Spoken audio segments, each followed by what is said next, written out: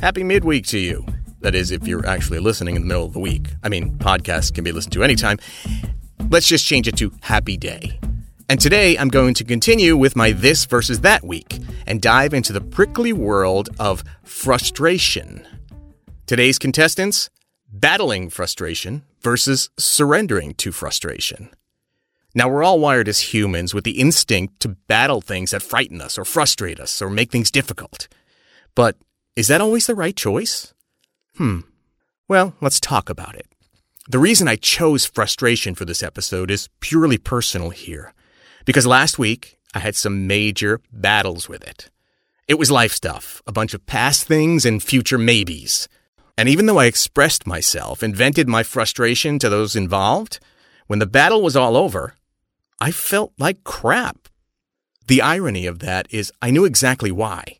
Because I was battling against two things that don't really exist, the past and the future. And I was refusing to accept or surrender to what the reality of right now actually was. Okay, those are two big statements, so let's dissect them a little bit. First one, the only thing that exists is now.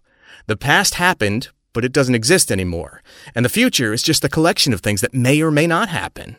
Right now is where it's at. Now, the word surrender, unfortunately, comes with this nasty human history background of being defeated and being weak, when actually it just means accepting what is and moving forward from there. So, when you're frustrated by something and want it to move forward, there's really only one way to do it. Accept it and surrender. After that, you can strongly plan how to make things better. Okay, hope that helps you a little bit. Until next time, thanks for listening and have an amazing few days ahead.